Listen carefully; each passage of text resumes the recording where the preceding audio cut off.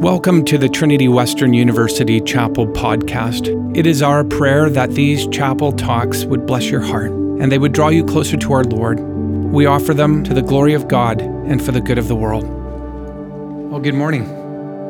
It's good to see you all. You know, I just really want to speak to you this morning from the heart, which I always want to do, but I want to do so in a special way this morning because I feel the impact of this message even as I thought about it. That may sound a bit weird because we're talking about justice and we're talking about justice for me, but I think you'll understand why I say this as we come around to the conclusion. But I'm going to begin with a story. It is a dangerous thing to be bored. It's a dangerous thing to be home alone and bored. And it is a dangerous thing to be home alone, to be bored after having spent 5 to 6 hours working on a PhD that is frustrating you and making you feel like you're going mad. I was in this situation and feeling like I needed a break, so I pushed myself back from the desk and went upstairs in our house looking for something to distract me, looking for a bit of adventure. I had a tiny bit of wanderlust and itchy foot, and so up I went hunting for some kind of adventure. I went into the kitchen and opened up the cupboards and looked for something to eat, but there really was nothing in the cupboard that was overly exciting, and so I meandered on down the hallway to our bedroom. I didn't know why I was going there. I was looking for something. I couldn't find anything there to keep me occupied or that was exciting, and so I ended up going to the dining room. We didn't have a television, didn't much feel like reading a book, and so that didn't do it for me. I paced around the house a while longer and ended up, for whatever reason, and maybe you've had this before, in the bathroom, staring at myself in the mirror, turning my head this way, turning my head that way, looking at myself, talking to myself a little bit, making funny voices, and kind of saying, now what can we do with this? And I noticed as I was looking in the mirror that my hair was quite disheveled and much in need of a haircut. Now, my wife typically gives me haircuts, and I thought, I know, I can do my wife a gift. I could give myself a haircut. This will be adventurous, it'll be fun, and I was pretty darn sure it was going to be really, really sexy. And so, having decided on the matter, I went into the hallway, opened the cupboard, the closet, I grabbed the buzzers, went back to the bathroom, plugged it in, turned it on, turned it off, looked at myself again, thought, are you really gonna do this? I thought, wait, just let's be careful here. What are you gonna do? I thought, I'd probably look good pretty bald if I just take it all off, because I'm not much skilled to do anything else. So I put my hands on my forehead and kind of lifted up my eyebrows and hid my hair, and I thought, hey, it brightens your face. You're gonna look great bald, actually. Not, of course, remembering that your eyebrows are gonna fall back down and it's not gonna just stay there once your hands are gone. Nonetheless, this didn't deter me, and so I proceeded. One side, that looked good and wasn't that fun, and the other side, I literally shaved off all of my hair one afternoon because of boredom. And I looked up into the mirror, and I thought, that was fun, that was adventurous, but oh my goodness gracious me, it certainly was not very sexy. I thought maybe if I wash my face, it'll get better. I did that didn't help. I thought maybe if I put some gel in whatever was remaining of my hair, it was stubble like this. That certainly didn't make a difference. I thought, everything's gonna be okay, don't panic. Your wife loves you, your kids are gonna come home, your wife is gonna think you're sexy, and your kid's gonna think you're cool. So I waited with bated breath until they came home. The front door opens, and I went rushing to the front door to show them my newfound look. And I kid you not, the first thing my kids said, the first one was, oh my goodness, Dad, why would you do that? My third child, who was about 3.5, 4 at the time, didn't say anything. She literally started crying. My wife then, my bride, who hadn't yet come through the door, I thought, here is my last hope. She's gonna have something redemptive to say. She will at last think it's good. But no, she came in through the door and she said, you're an idiot. Why would you do that? You buffoon. For the rest of the day, I kid you not, we have different mirrors in the house and bathrooms and at different stations at our house. I would walk around the house and I'd end up looking in the mirror and trying to find an angle in the mirror that would enable me to form a positive judgment of myself. It was very, very hard. I felt like, to use language we used on Monday, the haircut didn't do me justice. I had, in fact, done myself a grave injustice by giving myself a haircut. And so the consequence was I couldn't stop judging myself. You suck, I said. You are a buffoon. You are a bit of an idiot, and you do look like a dork. I couldn't stop all day long. I have experienced, and perhaps you have too, that in Western culture today, we detest the idea of being called judgmental. Judgmentalism. You judger.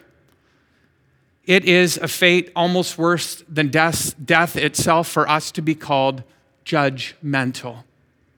Maybe even worse than being called a hater, although probably being called a hater today is worse than being called judgmental. We don't even like to make judgments about certain things, certainly not moral judgments. And so what we have kind of done in Western society today is we have taken this idea of judgment and we've thrown it out the window. We've thrown it out the window in terms of making moral judgments. There are no moral absolutes, we say. You do you, what's good for you. I'll do me, what's good for me, as long as we're not hurting anybody. And we certainly don't like the idea of a judge who stands above the circle of this earth on a judgment seat making judgments about us. That is an anathema idea. We hate it. And so what have we done? Well, on the one hand, we have said, there probably is no God. Therefore, we've solved the problem of a judge. Or if there is a God, we've gotten him wrong in the past. He's really not a judge. He's just a God of love. And we remove the category of justice or judgment from the idea of the God of love. We think that by throwing out the idea of moral absolutes and throwing out the idea of God, the just judge who sits on the throne, that we've gotten rid of the problem of judgment. But you know, there's thick irony here because we haven't. Not even close. All that we have managed to do in Western society today, as my trivial illustration exemplifies, is we've made a substitution. We've just substituted God's standards or moral absolutes for my own standards or my own absolutes of what's going to make me acceptable to myself or in the eyes of others. And we've exchanged or substituted God above sitting on his throne and putting ourselves there. We put ourselves in the supreme place of judging ourselves. And we are harsh critics. We condemn ourselves. Oh, the self-censorship. Oh, the self-recrimination. Oh, the how much I suck voice inside of us, right? There's an author called Calvin Trillin who wrote a book called Remembering Denny. He wrote it as a memoir to his friend Denny. Denny committed suicide. Calvin wrote this book in order to discover through research how on earth it could be that Denny would end his own life. Nobody would ever have foreseen it.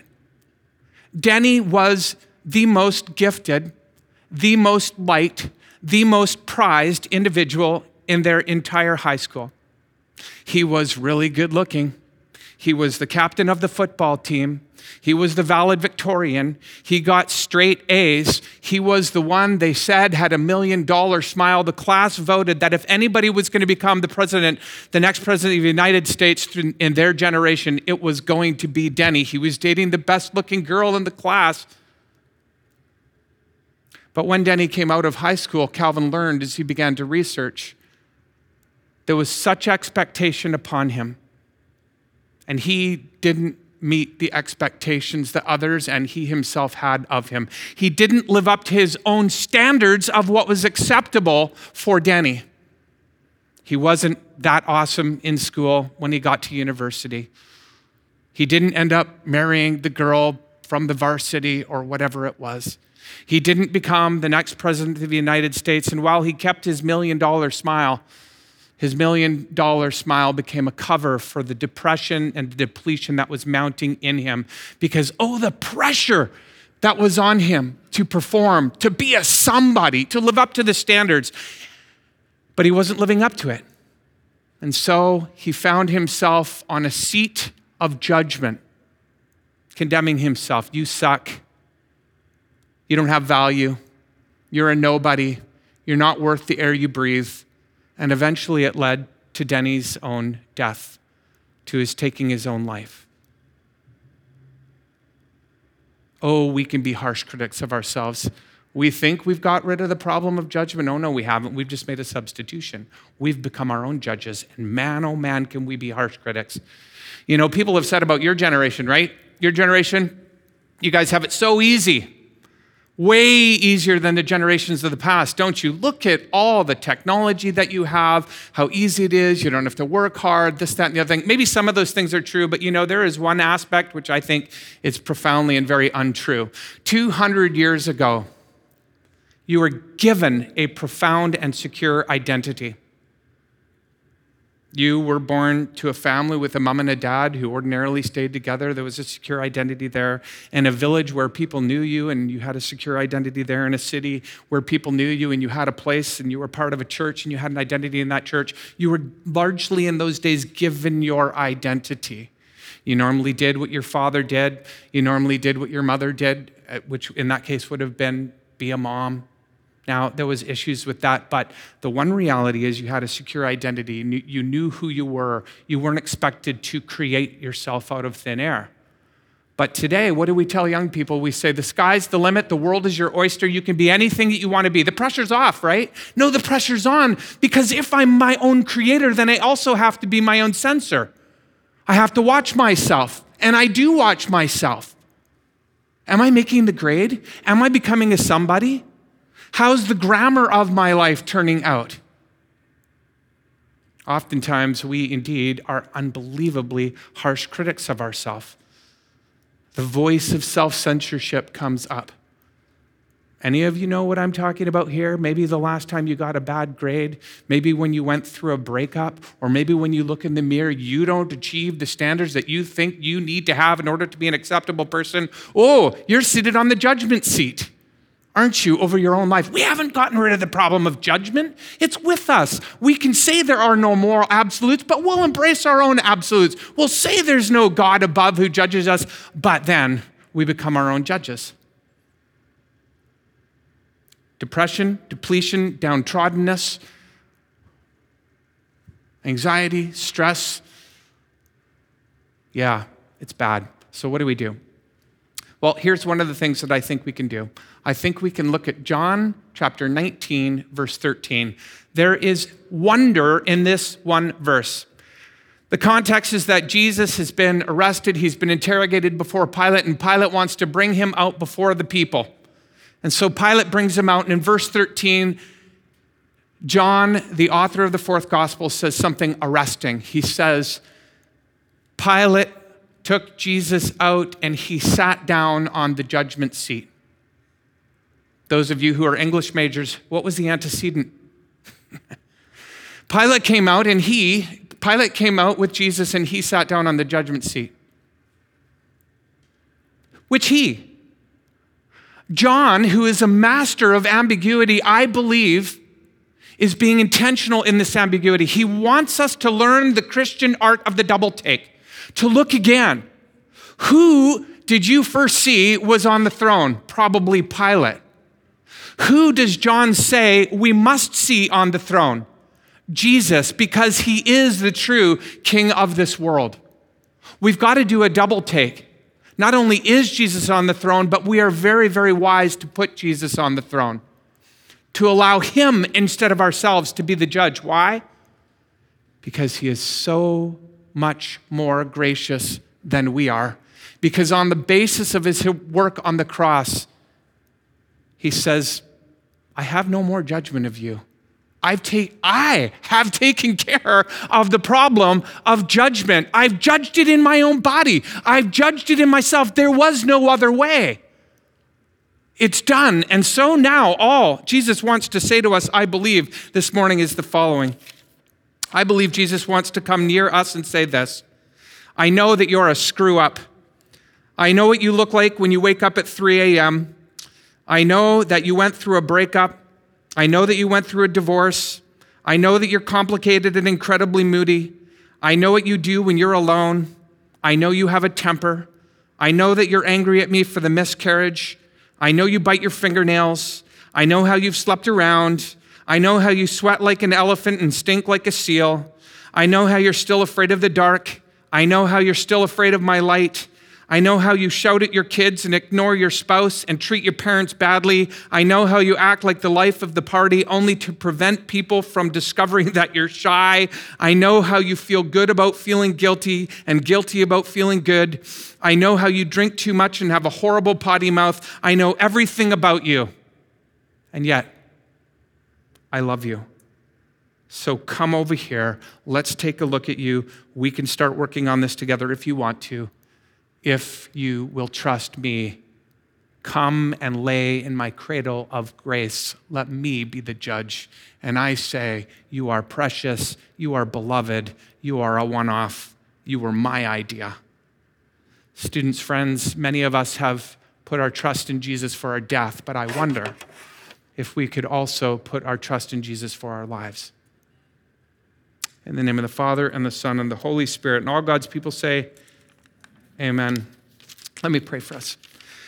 Dear Lord God, we thank you that you are a gracious God who has done what you have done on the canvas of history so that we can stop judging ourselves so much. Not that we don't want to become better, not that we don't want to please you more, O Lord, but we know that when you look at us through the lens of the cross, you see Jesus himself.